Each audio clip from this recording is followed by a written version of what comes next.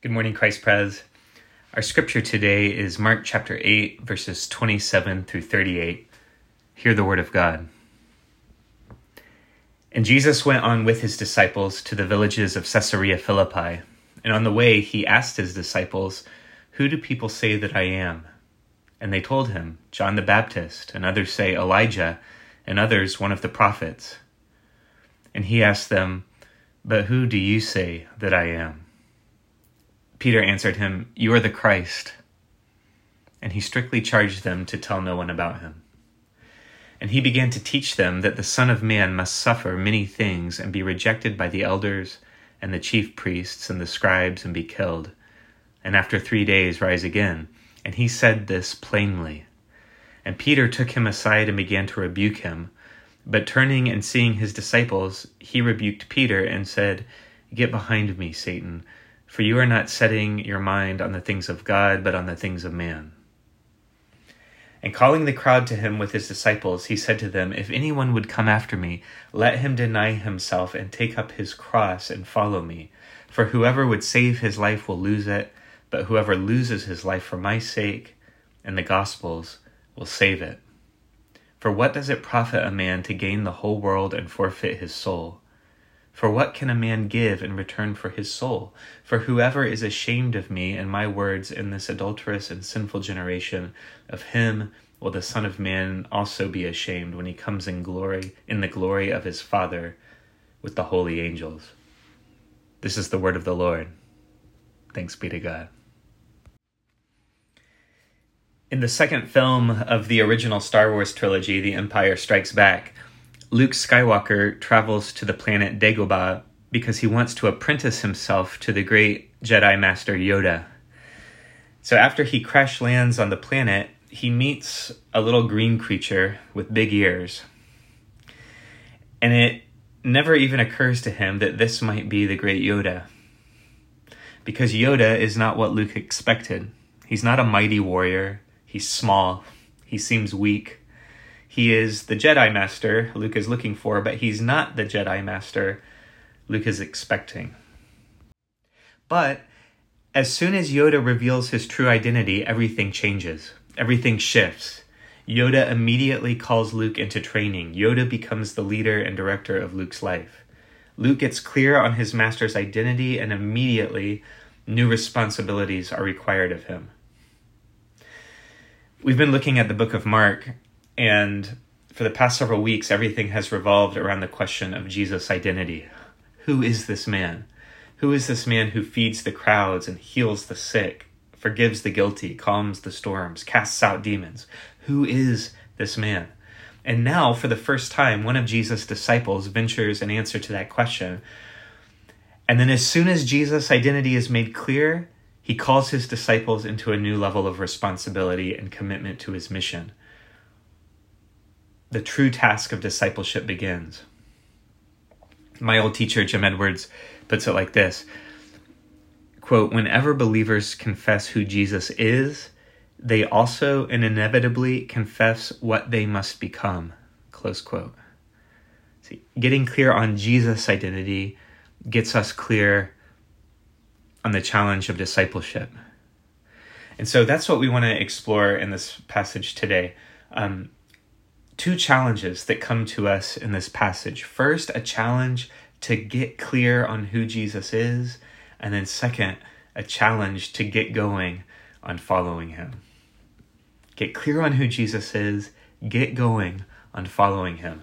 Okay, so first, there's a challenge for us to get clear on who Jesus is. Jesus begins with a question. Who do people say that I am? And the answers have been varied. John the Baptist, Elijah, one of the prophets.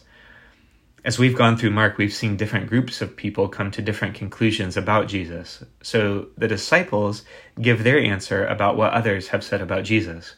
But then Jesus intensifies the question. He says, "But who do you say that I am?"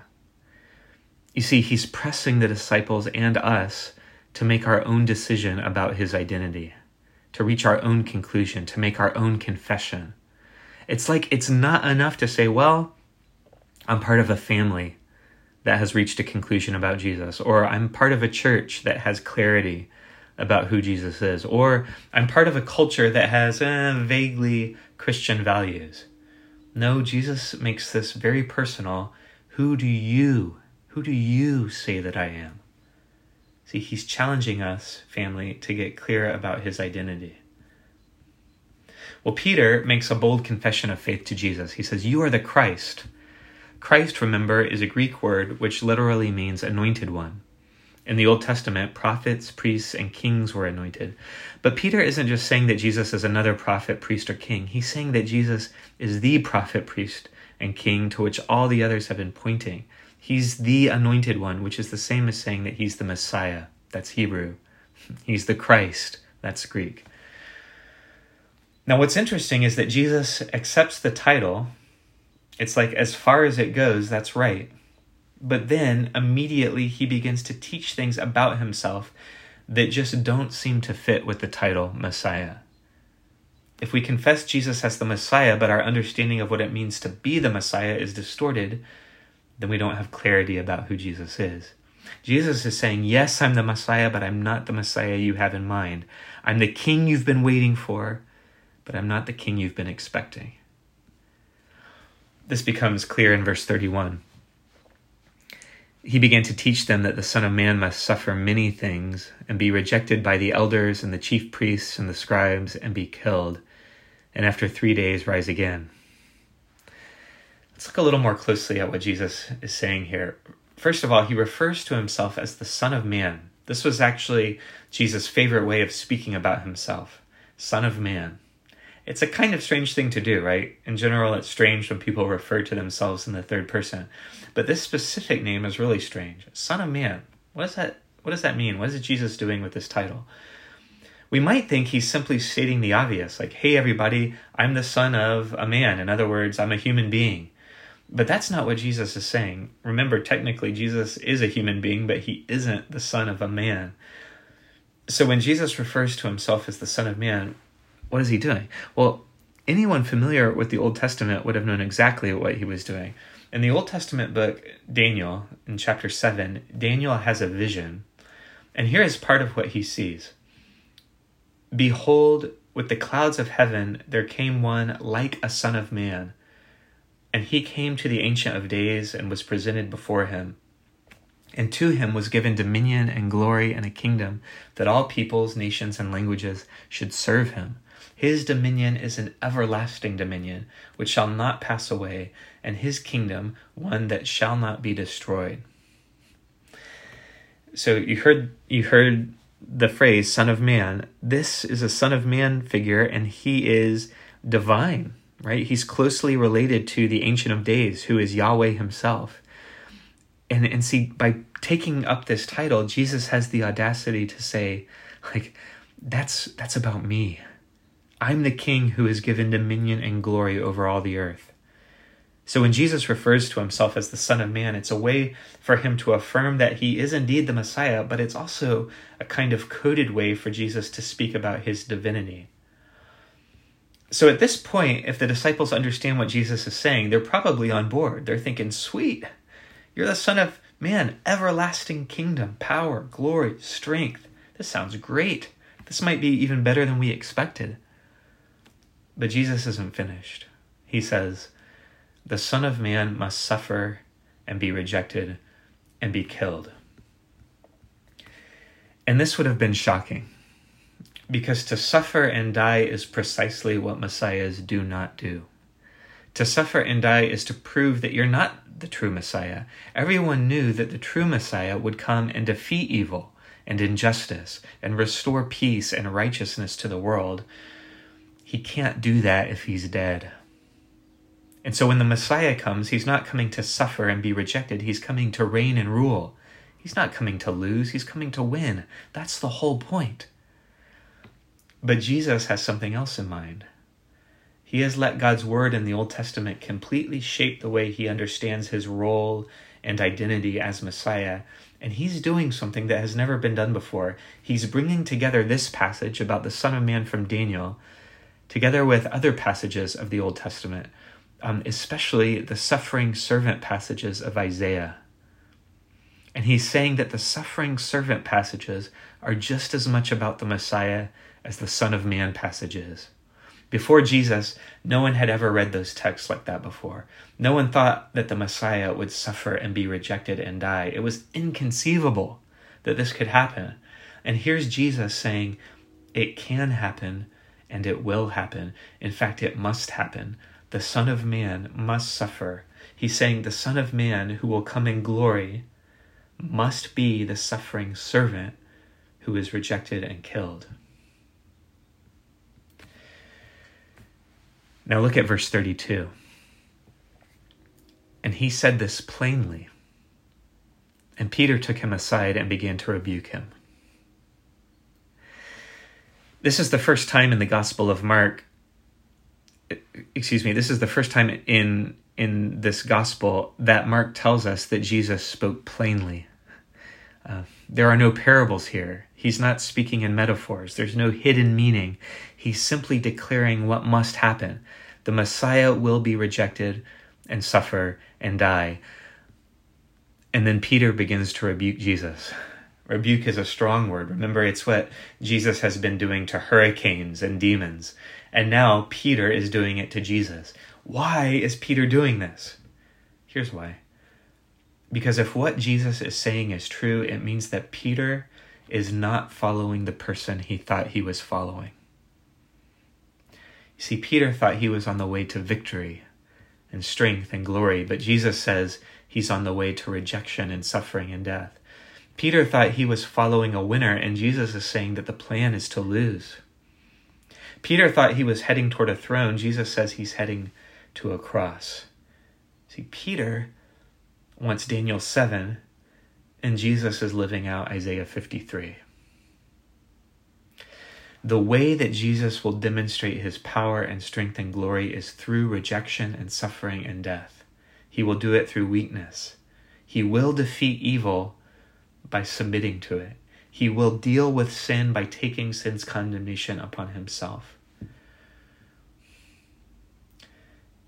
Who is it, family, that you think you're following? See, this is the first challenge that comes to us, to get clear on Jesus' identity, to get clear on who Jesus is. Who do you say that he is? The second challenge is to get going on following him. And now we're in a position to see why this is actually a serious challenge. You know, it's not too hard to follow someone you think is leading you to power and victory. It's not a challenge to follow a Jesus who promises health and wealth and political victories. It's not a challenge to follow a Jesus who is deeply invested in helping you achieve your vision of the good life. But the real Jesus does none of that. See, the challenge for us is to get going on following this Jesus. What does that involve? Verse 34 says, and calling the crowd to him with his disciples, he said to them, if anyone would come after me, let him deny himself and take up his cross and follow me. In Jesus' day, criminals who were sentenced to death by crucifixion were usually required to carry the beam of their cross to the place of their execution. So this is a very vivid image. Jesus is saying, I'm going to a cross, and if you follow me, you're going to the cross. I'm going to die, and so following me means that you're going to die. It's probably not the most strategic way to recruit disciples, right? But that's the way that Jesus does it. If anyone would come after me, let him deny himself, take up his cross, and follow me. Let's unpack this a little bit. And first, maybe let's talk about what this does not mean, at least not exactly. First, when Jesus says deny yourself, that's often taken to mean something like Jesus is asking us to deprive ourselves of certain things. So we tend to hear this as being about living a life of moderation or even asceticism. We think about that in this season especially, right? We talk about giving things up for Lent, going without for Lent. But that's not exactly what Jesus is talking about, because he doesn't say deny things. He says deny yourself. And that's deeper. Come back to that. Second, when Jesus says, take up your cross and follow me, we tend to hear him say something like, suffer well, persevere through hardships. Don't let the suffering of life get you down. We hear people who are going through difficult times say things like, well, this is just my cross to bear. And so bearing the cross is taken to mean something like suffering and bearing burdens. But again, this isn't really what Jesus is talking about, because when Jesus says, pick up your cross, he's not talking about suffering the burdens of life well. He's talking about death. He's talking about a kind of daily dying that is chosen by the disciple. And so this isn't primarily about denying things, and it's not primarily about bearing burdens. What is it about? What does Jesus mean when he says, deny yourself, take up your cross and follow me? I'm reluctant to say anything more just because there's a danger of lessening the offense and the challenge of what Jesus says. I think that in the deepest ways, we need to trust the Spirit to work this out for each of us. What is the Lord calling us to? How is he calling us to take up the cross and follow him? But I think that what Jesus is basically saying is that following him means continually bringing him into the center of our lives, putting him first in our lives, which means continually taking ourselves out of the center, taking ourselves out of first place. And that is a real kind of death. It feels like death because of our self-centeredness and selfishness. It feels like death because our tendency is to look out for ourselves first. Our default mode is to focus inward on ourselves, to be primarily concerned about our own well-being and preservation, to seek our own advancement and success. And following Jesus means laying an axe to the root of this entire way of being and living. You know, my tendency is to think that the most important person in the universe is me, that I'm number one. My priority should be my self-improvement. My life should be about gaining power and influence and authority. The line of my life's chart should be moving up and to the right, better and better each year, more power, more success, more victory. And Jesus says, deny yourself and take up your cross daily and follow me. It's so easy to miss this. It's so easy to turn our discipleship into an endeavor other than taking up our cross and following Jesus. John Stott writes this, quote, "We are always in danger of trivializing Christian discipleship as if it were no more than adding a thin veneer of piety to an otherwise secular life. No, becoming and being a Christian involves a change so radical that no imagery can do it justice except death and resurrection. Dying to the old dying to the old life of self-centeredness and rising to a new life of holiness and love." Close quote. I wonder, family, how have we trivialized following Jesus? You know, it's possible to have a Christian faith that is full of talking about the cross with very little taking up the cross. The content can be right, but the form is all wrong. We can say all the right things, but still live in ways that just promote ourselves and our own interests. Our theology can be full of the cross, but in our practice, in our actual living, we pursue the way of glory. Too often, far too often, we highlight the cross of Jesus and then we quickly say that he bore the cross so that we don't have to. He suffered so that we can go through life without suffering. He became weak so that we can move onward and upward from strength to strength. He took the road of humility and shame so that we can take the road of glory and power. I mean, some of us maybe became Christians because we thought doing so would help us avoid the cross. And Jesus defines discipleship as suffering and death. Jaroslav Pelikan puts it like this, quote, "Christ comes into the world to teach men how to die. The purpose of his coming is indeed that they may have life and have it abundantly, but the only life he offers is life through his cross." Close quote. It's life through the cross. It's the greatness of being low and last and least. It is power and authority, but it's his power and authority, which means it's ultimately power for humble, self-giving love. See, the power Jesus gives is for the daily task of taking up the cross. It's the power to die to ourselves and to put on Jesus. It's the power to put the needs of others before our own. It's the power to embrace weakness and humility. It's the power to serve and to sacrifice, even maybe to the point of suffering and death. Jesus says the way to find your life is to lose it for my sake and for the sake of the gospel. It's Jesus' way of bringing us full circle and showing us that we can only get going on following him after we've gotten clear on who he is.